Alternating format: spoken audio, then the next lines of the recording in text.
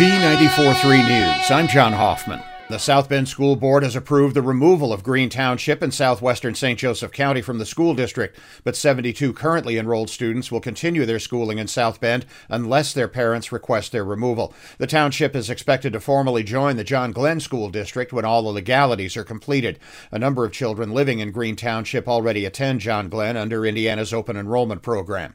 After earlier denying the deal, a judge has now accepted a plea deal from Sherry Thomas for her role in a series of barn fires in Elkhart County. Her alleged accomplice, Joseph Hirschberger, pleaded guilty to 8 arsons and was sentenced to 50 years.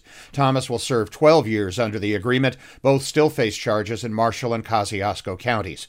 Emmy Award-winning actress Kirstie Alley has died after what turned out to be a short battle with cancer. Her children made the announcement Monday on Instagram. Alley was perhaps best known for her role in the 80s and 90s TV sitcom Cheers. Kirstie Alley was 71. Coach Marcus Freeman says injured quarterback Tyler Buckner could be ready to go for the Irish Bowl game against South Carolina December 30th. If not, freshman Steve Angeli is the likely starter. We also await decisions on key players headed to the NFL on whether they will play the bowl game. Monday Night NFL, Tom Brady once again led a comeback as the Tampa Bay Bucks edged the New Orleans Saints 17-16 in Tampa. In hockey, the Chicago Blackhawks are at New Jersey tonight. The Detroit Red Wings play at Tampa Bay.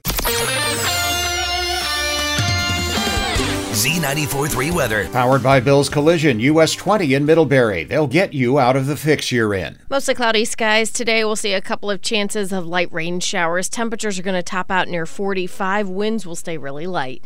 I'm meteorologist Carrie Peugeot.